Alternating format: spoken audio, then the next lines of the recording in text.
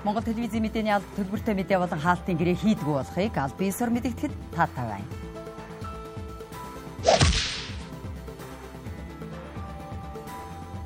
Орой мэдрэг үзэгчтэй Монгол телевизийн оргил цаг мэдээллийн хөтөлбөрийн 5 гаригийн дугаарыг хэлж байна. Хөтөлбөрийнхөө товч агуулгыг танилцуулъя. Өнөөдрийн засгийн газрын хуралдаанаар нийслэлд метро барих шийдвэр гаргалаа. Нийтийн тээврийн үйлчилгээний тарифыг нэмэгдүүлж эх оны 1-р сараас 1000 төгрөг болгохоор судалж байна.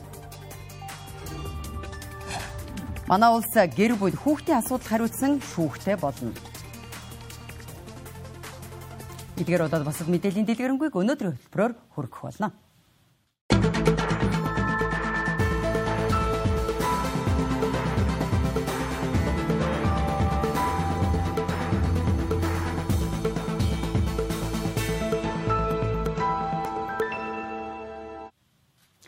Өнөөдрийн засгийн газрын хуралдаанд нийслэлийн засаг захиргааны шинжилгээний талаар Улаанбаатар хотын захирагч Нямбаатар танилцуулга хийлээ. Ингэхдээ нийслэлд 42 дүүрэг байгуулах боломжтой талаар мэдээлсэн байна. Өнөөдрийн байдлаар нийслэлийн 9 дүүргийн хэмжээнд 204 хороо үйл ажиллагаа явуулдагч тэдгээр нь эрх мэдлийн хувьд хомс татвар төвлөрүүлдэг байна. Тиймээс засаг захиргаа нутаг дэвсгэрийг шинжилэн тогтоосноор нийт хорооны 213 засаг дарга тэдгээрийн ажлын албыг татан буулгах юм байна. Ингэснээр нийслэл 42 дүүргийг байгуулж дараагийн шатлалын ажлуудыг хөнгөвчлөн өөрсдийгөө санхүүжүүлэх боломж бүрдэнэ гэж үзэж байгаа юм байна. Энэ 42 саб дистрикт одоо бид нар тэгс нэрлэл нэг чиг энэ 42 дүүрэг маань өөр гэсэн нийгэм соёлын үйлчилгээ хот нийтийн аж ахуй үйлчлэгүүдийг үзүүлье. Одоо 6 тустай байгаа өрхийн эмнэлгүүдийг нэг ийм 1-р шатлалын 2-р шатлалын үйлчилгээ үзүүлдэг эмнэлэг болгож чадах юм бол нөгөө эрүүл мэндийн даатгалын сангаар өөрийгөө санхүүжүүлээд явах чадвар нь бүрдэнэ. Одоо тийхгүй болохоор зарим өрхийн эмнэлгүүд 10,000 хүрэхгүй хүн ам дээр 20 хэдэн оронтойгоор цалинжихаар нөгөө санхүүжилт нь хүрэлцэж өгөхгүй байна. Тэгэхээр одоо юу гэдэг 5 шар дүүрэг гингүүд 5 шарын дүүрэг дундаа нэг эмнэлэгтэй тэр нь 1-2 дугаар шатлалынхаа үйлчлэгийг үзүүлждэг бай. Түүнээс гадна сонгон харган дүүргийн нэгдсэн эмнэлэг гээд сүүлийн эмнэлэг бол тэр дүүргүүдийнхээ дундын 3 дугаар шатлалын үйлчлэгийг үзүүлдэг ийм хэлбэрлүүгээл шилжих гэсэн ийм зохион байгуулалт ярьж байгаа. Эх оны 1-р сарын 1-ээс эхлэн хот төгчлөлтийн газар Улаанбаатар зам арчилтын компани захирагчийн ажлын албыг тухайн дүүргүүдэд шилжүүлэхээр болсон байна. Нийслэлд газар доорх тээврийн хэрэгсэл буюу метро барих шийдвэрийг анх удаа засгийн газрын түвшинд гаргалаа. Амгалангаас Ярамгийн Дэнч хүртэлх 22.3 км зайд метроны зам барихаар төлөвлөсөн бөгөөд хөрөнгийн их усврыг улсын төсвөөс гаргахаар болжээ.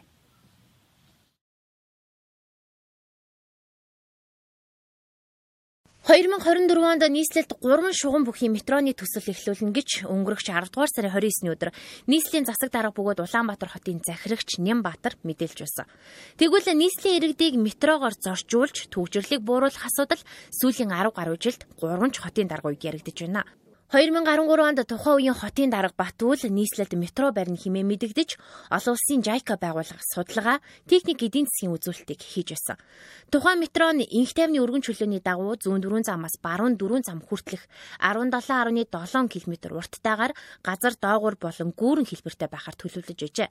Нийт 1.5 тэрбум төгрөг шаардлагатай 2020 онд ашиглалтад оруулна хэмээн мэдэгдэж 2013 оны 5 дугаар сарын 17-ны өдөр засаг дарга бөгөөд Улаанбаатар хотын захирагч Батүл Улаанбаатар метро төслийн судалгааны эцсийн тайланг Монгол улсын ерөнхийлөгч улсын хурлын дарга ерөнхий сайдад тус өргөн барьж байсан.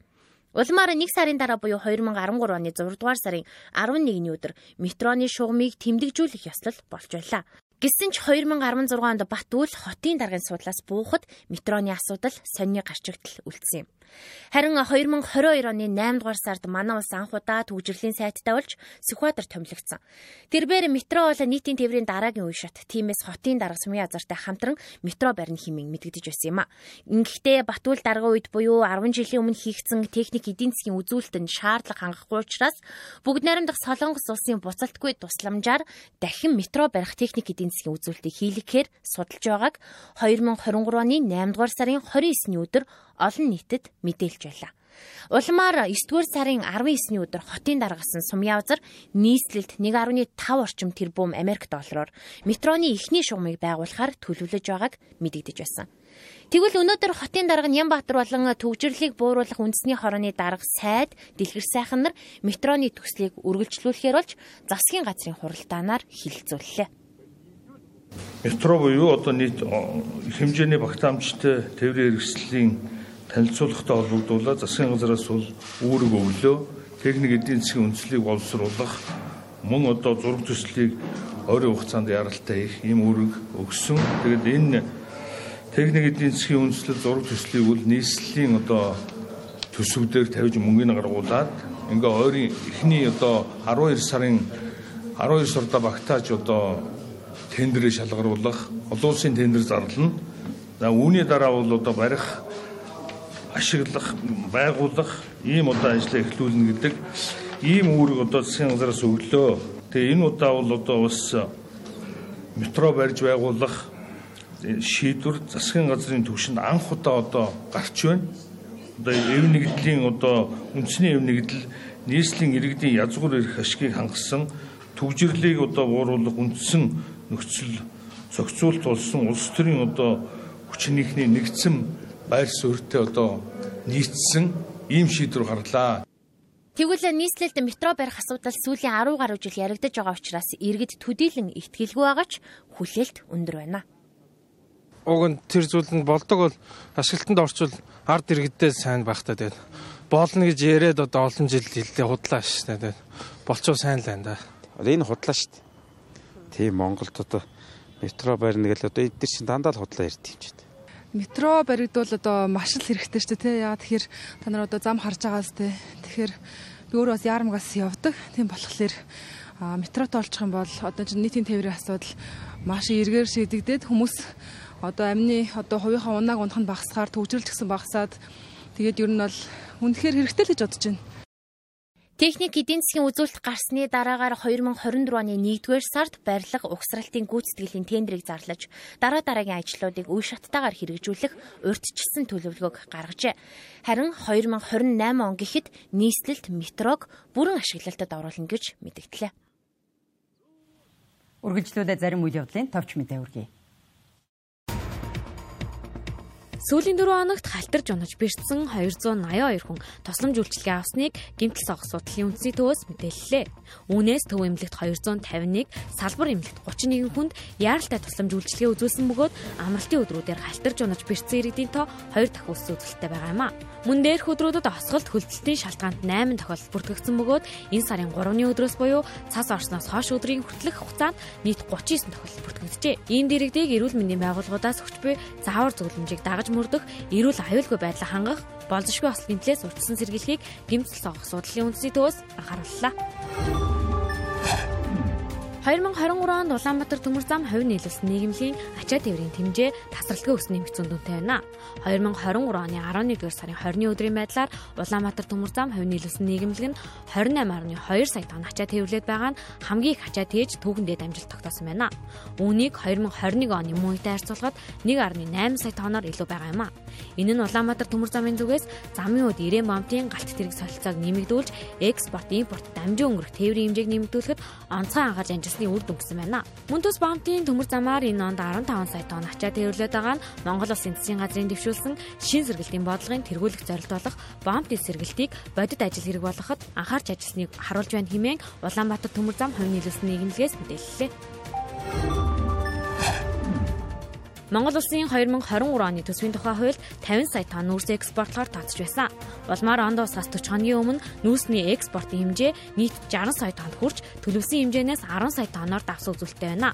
Монгол Улс нь 2019 онд 36.7 сая тонн нүүрс экспортлож байсан нь түүхэндээ үзүүлэлт байсан бол энэ жил анх удаа 60 сая тоннд хүрч түүхэндээ дамжилтыг шинжилэн тогтоолоо гэж засгийн газрын хэвлэл мэдээллийн албанаас мэдээллээ. Цаг урагчны шинжилгээний газраас өчигдрөөс эхлэн зарим аймагуудын нутгаар их хэмжээний цас орсон талаар мэдээлсэн. Тэгвэл Говь Алтай, Дундговь, Сэлэнг, Төв, Архангай, Өмнө Говь аймгийн нутгаар шуурсны улмаас цасанд суусан 5 удаагийн дуудлага мэдээлэл бүртгэгдсэн байна. Дуудлагын дагуу тухайн орон нутгийн онцгой байдлын алба хаагчид үүрэг гүйцэтгэн ажиллажээ. Алба хаагчид цасанд суусан 5 автомашиныг татан гаргаж 11 иргэний аюулгүй байдлыг ханган ажиллаа гэж онцгой байдлын ерхий газраас мэдээллээ. Хүүхдийн эсрэг гэмтэргийн ихэнх хувь нь гэр бүлийн орчинд үлдэгддэг нь тогтоогдсон байдаг. 2022 оны байдлаар гэхдээ бэлгийн хүчирхийлэлд 350 гаруй хүүхэд өртсөн бөгөөд тэдгээрийн 70 орчим хувь нь гэр бүлийн ураг төрлийн хүрээнд хүчирхийлэлд өртжээ. Тиймээс эрүүгийн хуулинд нэмэлт өөрчлөлт оруулсны үр дүнд гэр бүлийн хүүхдийн асуудал хариуцсан шүүхтэй болох гэж байна. Мөн үүнээс гадна хүүхэд хамгааллын төсвийг ч нэмэгдүүлжээ. Хүчирхийллийн эсрэг үндэсний төвд өнгөрсөн жил 3 настай хүүхэд бэлгийн хүчирхийлэлд өртөж тусламж үйлчилгээ авч байжээ. Хэргийг тодруулбал авгаах нь бэлгийн сэтэлтэйгээр 3 настай охинтой зөө бусаар харьцсан байна. Үүнээс шалтгаалж охин чимээ гарахад амархан зочоох, айх, уйлж уцаартай болох зэрэг шинж тэмдэглэлэрч сэтгэл зүйн хувьд тогтворгүй байсанд арга хэмжээ авч ажиллажээ. За манай хүчирхийллийн төсвийн хамгаалалын байранд болохоор хамгийн бага нь 3 настай хүүхэд бол бэлгийн хүчирхийлэлд өртөж ирж байсан. За тухайн хүүхэд маань анх эрэхтэй бол айдаг, хүнтэй юм ярьдаггүй, зураг зургийг гэхээр зураг зурдаггүй, зураг зурсан ч дандаа хар бараан тийм зураг зурдаг ч байт юм уу те. Тийм сэтгэл зүйн хувьд айгүй хүнд зочрол тогтсон нөхцөл байдалтай ирсэн. За тэгээ хамгаалалын байранд ирсэн бид нар сэтгэл зүйн зөвлөгөө ол өгсөн. Мөн дээрээс нь өмгөөлөгчд бол хангасан. За тэгээд хэрэгдээр нь бол өмгөөлөгч явж байгаа 100% бол хүүхдийн талд бол хэрэг бол шийдэгдээд бол дуусна. Өнгөрсөн 10 дугаар сард Дорноговь аймагт 12 настай охинд бэлгийн хүчирхийлэл үзүүлж амь насыг нь хохироосон байдаг. Тус хэрэгтэй холбоотойгоор эрүүгийн хуулинд нэмэлт өөрчлөлт оруулсан. Үүний хүрээнд бэлгийн хүчирхийлэл үйлдсэн этгээдийг магадлангаар буюу тэнсэнгээр суллахгүй байх, мөн ялыг хөндрүүлж оногдуулна гэж баталжээ.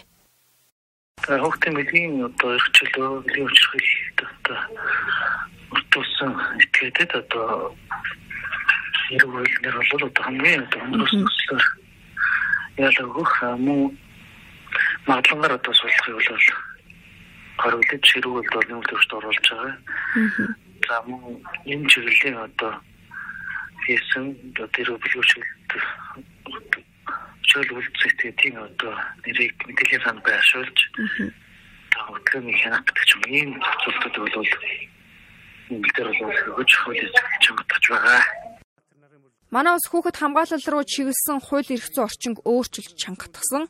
Үүнээс гадна тусгайлан чиглэсэн шүүх байгууллагатай болох гэж байна. Тодорхойлбол нийслэл хотод гэр бүл хүүхдээ асуудал хариуцсан анхан болон давж заалдах шатны шүүх байгуулах төслийг улсын хуралд өргөн барьлаа. Тус шүүхийн үйл ажиллагааг 2026 оны 1-р сарын 1-ээс явуулах саналыг хууль зүйн сайд дэвшүүлжээ. Гэр бүл хүүхдийн шүүхийг Монгол улсад анх удаа байгуулах гэж байна. Улаанбаатар хотод гэр бүл хүүхдийн асуудал хариуцсан анхан болон давзаалах шатны шүүхийг шинээр байгуулна.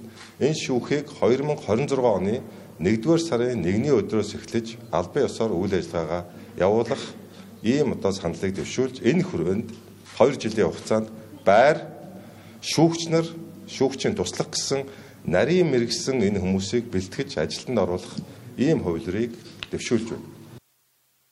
Мөн хүүхэд хамгааллын чиглэлээр өмнөх онуудад ихэвчлэн 8 тэрбум орчим төгрөгийг төсвөлдөг байсан. Тэгвэл эх оны төсөвт хүүхэд хамгааллын төсвийг тэлж 14 тэрбум төгрөг болгон нэмэгдүүлсэн. Энэ төсөв нь хүүхдийн хүчирхийлэл үйлдэгдэхээс өмнө урьдчилан сэргийлэх чиглэл рүү илүүтэйгээр арга хэмжээ авч ажиллах төсөв гэдгийг салбарынхан тодтгон хэлж байна. Нийслэлийн нийтийн тээврийн үйлчилгээний тарифыг нэмэгдүүлж эх оны 1-р сарын 1-ээс эхлэн 1000 төгрөг болгохоор судалж байгаа юм байна. Энэ ажлын хүрээнд зорчигч 30 минутын дотор автобус дамжин суусан бол дараагийн автобусанд үнэгүй үйлчилж байгааг болиулж бүтэн өдрийн туршид 1000 төгрөгөөр нийтийн тээврээр зорчих зохицуулалт хийхээр яригдж байна. Нийтийн тээврт шинээр зохицуулалт хийхээр төлөвлөж байна. Тухайлбал автобусаар үн төлбөргөө зорчдог иргэдийг бүгдийг нь бүртгэлжүүлэн карттай болгох юм байна. Мөн одоогоор 30 минутын дотор автобус дамжин суухад дараагийн автобусанд үнэгүй зорчдгийг өөрчилж бүтэн өдрийн турш 1000 төгрөгөөр бүх автобусанд цаг харгалзахгүйгээр үнэгүй зорчих боломжийг судалж байгаа талаар хотын дарга мэдээлжээ. Ийм яриа бол яригдсан. Тэрнээс биш яг одоо юу гэдэг санал гаргаад шийдвэр гаргасан зүйл огт байхгүй. Ер нь бол аль болох би үл эсрэгээр ярьдэн шүү дээ. Юмыг үнэгүй болгох гэдэг үл нөгөө л одоо хүмүүсийг олмол одоо халамжлах тэр бодлого руу л явна гэсэн. Тийм учраас одоо харин эсрэгээрээ өдрийн нэг удаагийн зорчил 500 төгрөг байгаа. 30 минутын дараа сэлгэж суусан тохиолдолд тэр картаар явж байгаа. Энийг бид нар эсэргээрээ нэг өдрийн картыг 1000 төгрөгөөр байвал яасан юм бэ? Тэгээ өдөржин ирэх очих буцах чиглэлтэй цагийн хязгааргүйгээр 1000 төгрөгөөр зорчдог ийм тооцоолол хийж ажиллаж байгаа. Одоогоор нийтийн тээврээр нийслэлийн иргэдийн 20 гаруй хувь нь зорчдог гэсэн судалгаа гарчээ. Автобусаар өнгөө зорчдог иргэдийн татаас гэж жил бүр автобус компаниудад 240-оос 250 гаруй тэрбум төгрөг төсвөлдөг байна. Эдгээр иргэд өөр тээврийн хэрэгслээр хөдөлгөөнд оролцож байгаа учраас энэ зорчилтын хэмжээг нарийн гаргахын тулд бүртгүүлжүүлэх хэрэгтэй гэсэн юм а. Үнэхээр одоо цагдаагийн байгууллагын ажилтнууд, ахмадууд, нөгөө хүүхдүүд, нөгөө хөгжлийн бэрхшээлтэй иргэд гээд автобусаар өнгөө зорчих иргэд үнэхээр зорчдог байсан юм бол бид нар бүх мөнгөний жил болгон өгöd байгаа шүү дээ 240-50 тэрбум төгрөгийг автобус компаниуд өгöd байгаа. Гэтэл өнөөдөр зорчлтын хувь хэмжээ энэ бага байна гэдэг чинь бид нар энэ хүмүүс өөр тээврийн хэрэгслээр зорчиж байна л гэдэг тоо илэрхий байгаа учраас энийгээ тоолъё. Харин эсвэргээрээ нэг өдрийн 1000 төгрөгөөр зорчдог энэ картын системийг нэвтрүүлье. Бүх төрлийн картын хэрэгслүүдийг ашиглая. Төлбөр тооцооны бүх хэрэгслүүдийг ашиглая. Нөгөө токен бүгд одоо төрөл хэлбэрүүдийг ашигладаг болёо гэдэг ийм агуулгатай тооцоо судалгаа хийж байгаа. Төлбөртэй бүсийн асуудлыг иргэдээс шууд 27500 төгрөг хураана гэж худал мэдээлэл гаргаж байна гэж хотын дарга хэлж байна. Уг нь төлбөртэй бүс тогтоох эрхийг нийслэлийн иргэдийн төлөөлөгчийн хуралд өгөх тухайд зохицуулалт байсан. Энэ санаачлагыг хуулийн төслийн хилэлцүүлгийн явцад татаж авсан байна. За тэгвэл нийслэлийн нийтийн тээврийн тарифыг нэмэгдүүлэх асуудлаар иргэдийн байр суурийг та бүхэн төрөхээр манай сурвалжлагч Инх Жаргал гудамжнаас шууд холбогдох гэж байна. За Янжи шууд эфирт холбогдсон байна. Сонсож байна уу? Сонсож чинь чимгээгчээ. За яриарай.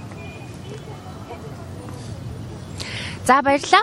Тэгэхээр Монгол лизийн сурвалжлах баг яг одоо Төв намын сангийн автобусны буудлаас шууд холбогдож байна. За нийслэлийн төвчрлийг бууруулах асуудлын хүрээнд бол нэг төлөвлөсөн шийдэл нь бол яг энэ иргэдийг бүтэн өдрийн турш 1000 төгрөгөөр автобусаар зорчуулах гэдэг асуудал байгаа. За тэгвэл энэ дээр иргэд яг ямар байр суурьтай байгаа вэ гэдэг иргэдийн байр суурийг хүрэхээр бид яг одоо иргэдээс яриа авах гэж байна. За сайн байна уу та? Сонсон байна. За манай Монгол лиз шууд холболт явж байгаа. За нийслэлийн удирдлагууд болохоор иргэдийг бүтэн өдрийн турш 1000 төгрөгөөр автобусаар зорчих одоо ийм шийдлийг хэрэгжүүлэх гээд ажиллаж байгаа юм байна. Тэгэхээр хэрв энэ шийдэл хэрэгжээд эхэлвэл ер нь одоо яг иргэдэд ямар давуу болон сул талтай байх юм бол та яг энэ дээр юу гэж бодож байгаа вэ? За надад чинь одоо нэг юу гэх юм бэ? Ер нь бол яг уу нэг талдаа зөв байх гэж би бодож байна. Гэхдээ нөгөө талдаа бол одоо эхлээд нийтийн телевизийн салбарыг одоо сайжруулах хэрэгтэй. Нэгдүгürt тогтоо дулаахан иргэд одоо 5 тухтай орчинд л амьдрахыг хүсэж байгаа шүү дээ. Тэрнтэй адилхан яг одоо юу гэдэг нь тээврийн нийтийн тээврийн гэсэн аюулгүй сайхан байх хэрэгтэй. Тэгэхгүй одоо ингээд хөхөө өвлөө хүүдэн даарч автобус үлээ зогсож байгаад хөвгүүтэй автобусанд орон суух чинь ямар тух байхгүй үстэй. Миний бодлоор л эхний ээлжинд нийтийн тээврийн салбарыг сайжруулчих. Тэрнийхэн дараа одоо юу гэдэг нь тэр төлбөр мөнгө нь хэд байхын тэрийг бол дараа нь ярих асуудал байх гэж би бодож байна.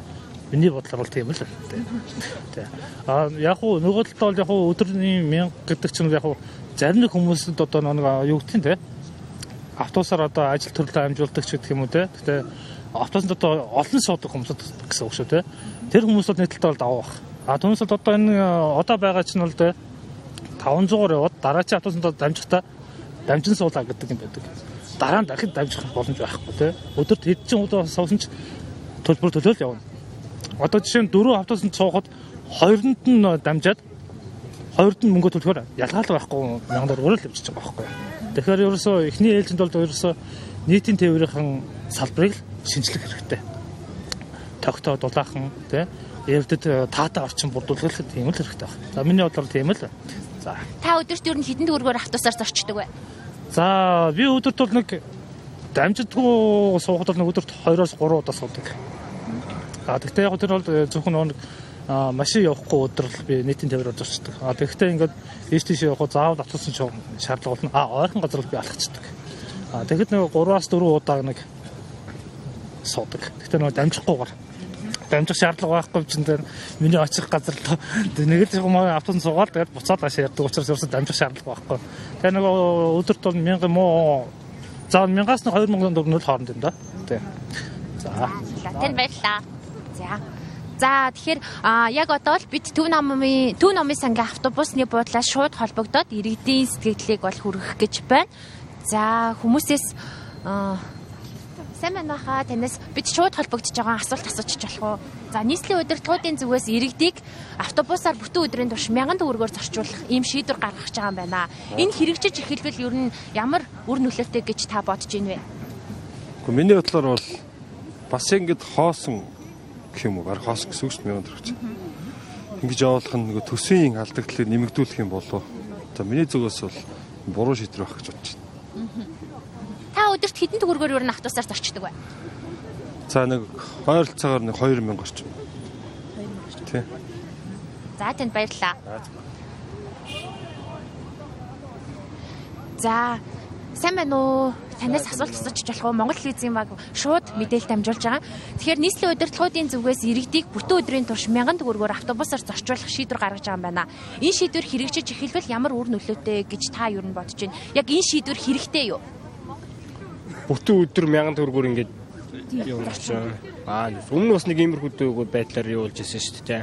Тэгэхээр тэр процесс нь яг яаж явагдах юм бол тэрийг сайн мэдэхгүй байна. Одоо нэг өмнө бол талан шиг юмар явуулаад ирсэн шүү дээ. Тэр одоо карт нь нэг дарагдсан бол тэгэл өдрийн турш үнгүй явна гэсэн үг юм. Тэр юу сайн мэдэхгүй л байна. Энэ шийдлүүдийн болохоор одоо нэг судалгааны үндсэн дээр гаргаж ирээд одоо шинэ систем ашиглана гэж ер нь бол төлөвлөж байгаа юм байна. Гэхдээ ер нь ингээд бүтэн өдрийн турш 1000 төгрөгөөр зорчдог болвол танд яг хэрэгтэй юу? Та ер нь одоо өдөрт хэрэгтэй. Яг уу өглөө оройд угаасаа 1000 төгрөгөөр л явж байгаа шүү дээ. Тэгэхээр зарим тохиолдолд нэг ойр сойрхон гарах ажлууд бол гардаг. Тэгэхээр бол надад бол хэрэгтэй шийдэл гэж бодож байна. Тэгээ өөр олон автобусаар явдаг хүмүүс л байгаа бах. Тэндэрт нь бүр хэрэгтэй л байна. Угаасаа би 500 төгрөгөөр явдаг гэсэн чинь угаасаа 1000 төгрөгөөр л явдаг байхгүй. За танд баярлалаа. За тэгэхээр Монгол телевизийн сурвалжлах баг Төв номын сангийн автобусны буудлаас үзэгчид та бүхэндээ мэдээллийг шууд дамжуулан хүргэж байна. За өнөөдрийн байдлаар нийслэлийн иргэдийн 20 орчим хувь нь бол нийтийн тээврээр зорчдог гэдэг судалгаа байгаа. Тэгвэл энэ хувийг нийслэлийн нийт хүн амын нэг 77 орчим хувь нь нийтийн тээврээр зорчход авто замын төвчрлийг 17-оос 22%-аар бууруулж чадна гэдэг ийм судалгааг гаргасан юм байна. За тэгвэл энэ хүрээнд бол нийслэлийн удирдлагууд иргэдийг бүтэн өдрийн турш 1000 төгрөгөөр нийтийн тээврээр зорчуулах шийдвэрийг гаргах гэж байгаа. За эндээс бид иргэдийн байр суурийг үзэгчид та бүхэндээ шууд хүргэлээ. За иргэдийн зүгээс бол 1000 төгрөгөөр зорчуулна гэдэг нь бол оновчтой шийдвэр. Гэхдээ тэрнээс өмнө нийтийн тээврийн асуудлыг одоо нийтийн тээврийн парк шинжилэл, нийтийн тээврийн тогтчлт, үйлчилгээний асуудлыг сайжруулах зайлшгүй шаардлагатай гэдгийг бол хэлж байна. За нийслэлийн удирдлагуудын зүгээс шинээр нийтийн тээвэр худалдаа авах ажлыг олон улсын тендерийг энэ 5 дахь өдөр зарлахаар шийдвэрсэн байна. Энэ 12 сарда багтаан эхний ээлжинд 300-аас 500 автобусыг оруулж ирэхээр шийдвэрлэжээ. За чимгээгчээ баярлалаа. Бид мэдээллийг шууд хүргэлээ. За маш их баярлалаа. Манай сурвалжлагч инх жаргал гудамжнаас одоо шууд холбогдож нийслэлийн нийтийн тээврийн тарифын өсөлтийн талаар иргэдийн байр суурийг та бүхэнд шууд хүргэлээ. Инх жаргал сэтгүүлчтэй баярлалаа. Мэдээллийн хөтөлбөр үргэлжилж байна. Манай улсад 1992 оноос хойш авто сургалтын байгууллагууд хувийн хвшилд шилжсэн түүхтэй. Өнөөдрийн байдлаар Улаанбаатар хотод нийтдээ 245, орон нутагт 186 авто сургууль үйл ажиллагаа явуулж байна. Нийслэлийн авто сургуулиудад өдөртөө 250-аас 300 суралцагч шалгалт өгдөг бөгөөд 50 хүртэлх хувь нь тэнцэж, харин үлдсэн 50% нь дахин шалгалт өгч тэнцснээр жолоочийн эрхээ авдаг байна. Хүмүүр амьдралын шаардлагаар жолооч шалгах нь цаг хугацааны асуудал байдаг. Манай улсад үйл ажиллагаа явуулж байгаа авто сургуулиудын суралцагчдын тоо харилцаа адилгүй байдаг байна. Түүнчлэн жилдээ 10 сардаа нэг хүнтэй ч үйл ажиллагаа хийв яваасаар байна. 2024 оны байдлаар авто сургуулиудын сарын төлбөр 450,000-аас 650,000 төгрөг байна. Өмнөх жилүүдтэй харьцуулахад авто сургуулиудын төлбөр 1-ээс 2 дахин нэмэгдсэн ч үүнийгээ дагаад чанарын асуудал нийт тэргүүнд тавигдах шаардлагатай байна. 30 жил энэ ажлыг хийгээд одоо нэр хүнд жолооч гэсэн мэргэжлийг олгодог хүмүүс хэлдэг шүү дээ. Миний насны мэргэжлийг надад олгож өгсөн гэж ярьдаг. Үнэн. Энэ бол хүний хэрэглээ болсон. Энийг олгож өгсөн та нартай баярлалаа гэж ярьдаг. Мэргэжсэн жолооч гэж байгаа. Мэргэжсэн жолооч ч юм болохоор явж энэ мэргэжлэрээ хөтөлбөр хийх, бизнес хийх, тийм ээ, ажил хийх ийм зорилгоор явахлаар энэ бол мэргэжсэн жолооч болдог. Энэ мэргэжсэн жолоочд бол харин нөгөө авто дороомын маш нарийн ур чадварын сургалтуудыг оруулж өгч байгаа шүү дээ. Энэ манайд бас дутагдaltaй байна. мэрэгсэн жолооч гэж байгаа боловч үндсэндээ үндсэн сургалтынхаа хөтөлбөр цагаар давхцсан л ийм л юмнууд байж идэг. Тэгэхээр явж явж манайх бол сургалт бол сайжирч байгаа. Тэгээ яг өнөө муу байна одоо энэ зам дээр осол жолоочоос болоод байна гэж байна. Жолоочоос 90% нь болж энэ зам дээр осол гарч ийн гэж. Угаасаа тийм шүү дээ. Түүнээс явган зорчигч хичнээн зам хөдөлгөөн болгож тэр болгон яагаад авахгүй. Гэтэл жолооч л зам хөдөлгөөнд илүү орсож байгаа учраас тэр зам тээврийн ослын дийлэнх нь жолооч зос шалтгаалж байгаа гэдэг чинь үнэн шүү дээ. Тэгээд дээрэс нь манай жолоочны сахилга хариуцлага, дээрэс нь суур мэдлэг, хүмүүс нэг багаас олсон суур хүмүүжил хандлага нь болохгүй байгаа учраас л өнөөдөр ийм юмнууд гараад байна. Ур чадвартай хариуцлагатай жолоочийг бэлтгэхийн тулд авто сургуулиудын сургалтын чанар түнд тавигдах хяналтын үйл явц боловсронгуй байх шаардлага тулгарч байна. Тэгвэл өмнөх жилүүдийг бодвол манай улсын авто сургуулиудын чанар сайжирч сурвалжлагчид хүндрэл чирэгдэлгүй сургалтаа төгсөх боломжтой болсон гэдгийг иргэд хэлж байна. Өнөөдрийн байдлаар бол одоо ингээд хөрмийн захим шалгалт маань явагдаж байгаа. Энэ хүмүүс маань орж байгаа хүмүүс маань бол ихэнх нь сургууль дээр тухайн авто сургууль дээр урьдчилан шалгалтаа өгсөн. Манай дээр тэнцэнэ гэсэн тийм одоо үнэлгээтэй сургуулиасаа ирсэн хүмүүс байгаа. Тэгээд энэхүү хүмүүс маань ерөнхийдөө бол шалгалтандаа унсан тохиолдолд бол одоо манай шалгалтын програм маань 7 хоногийн дараа дахиж өгөхөөр тийм тохируулгатай байдаг. Дахиж одоо өнөөдөртөө унсан бол дараагийн 7 хоногт л ирж шалгалт өгөхөөс нааш тэр хүний одоо компьютерийн регистр дээрх нэр нээгдэхгүй гэсэн үг. Ер нь ингэж авс би яг сайн мэдэхгүй байна. Гэхдээ ерөнхийдөө бол аягүй сайн бэлдсэн өөрөө хувьдаа бол тэгээд одоо автомат болсон илүү цаг хэмсэн. Тэгээд эндээ ер нь бол итгэлтэй л байгаа шүү дээ. Одоо угсаа ихэнх шалгалтууд сүүлд одоо миний мэдж байгаагаар манай дүүгийн нөгөө кингрүү гэдэг олон улсын шалгалт байдаг. Тэр хүртэл одоо автоматар шүү гэрээсээ өгч болдог болсон байлээ. Тэгэхээр ерөнхийдөө бол иймэрхүү зүйлүүд одоо сайн хөгжиж байгаа юм чинь. Энэ амар цаг хэмсэн зүйл байна л гэж би харж байна. Байгуулалтын хувьд бол маш сайн явд юм байна. Тэгээд дээрэс нь одоо авж байгаа хүмүүсийг заавар зөвлөгөө дагаад шалгалтанд ороход бол ямар ч асуудал бол байхгүй. Хяналт шалгалт бол маш өндөр явд юм байна. Бүх зохион байгуулалт талаасаа бол манай албаагчд бол маш шалгалтыг үсээ авд юм байна. Болохоор ч баг нөгөө цаас ягаал нөгөөхөн таглаад барайл тэгж явдаг гэсэн. Одоо бол шууд нэгэн дээр нь яг болсон болоог нь шууд мэдж гардаг шүү дээ. Тэр нь боломж юм болсон байна. Боломж юм байна. Ахын бас нөгөө компьютер дээр нэг их яддаг учраас бас түүн дээр жаахан бодлоо. Тэгээ гайгүй. Зүгээр юм байна. Энэ хөвгтөд 4 сан чийдэлж уншиж явуулаад гайгүй юм байна.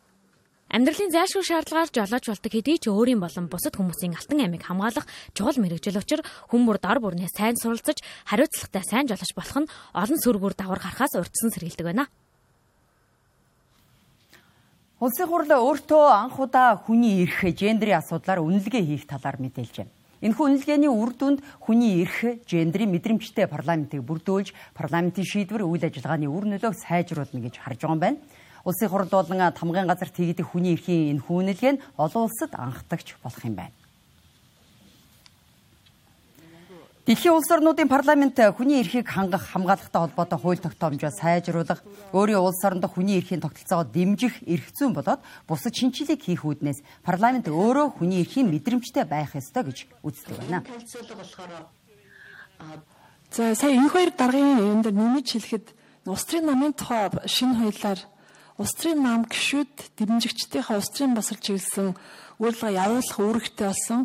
За энэ чиглэлдээ одоо төрөөс олгож байгаа нам болгож байгаа санхүүжилтийн 20-с доошгүй хувийг одоо 3 гол бүлгийн улс төрийн манлайлал улс төрийн дэмжигтэн орцуулгаар болсон байгаа. Тийм учраас ер нь гендер хүн эрхийн асуудлыг улс төрийн нам одоо гишүүдэд сургам бэлтгэх чиглэлд оруулаад явсан хууль маань батлагдсан.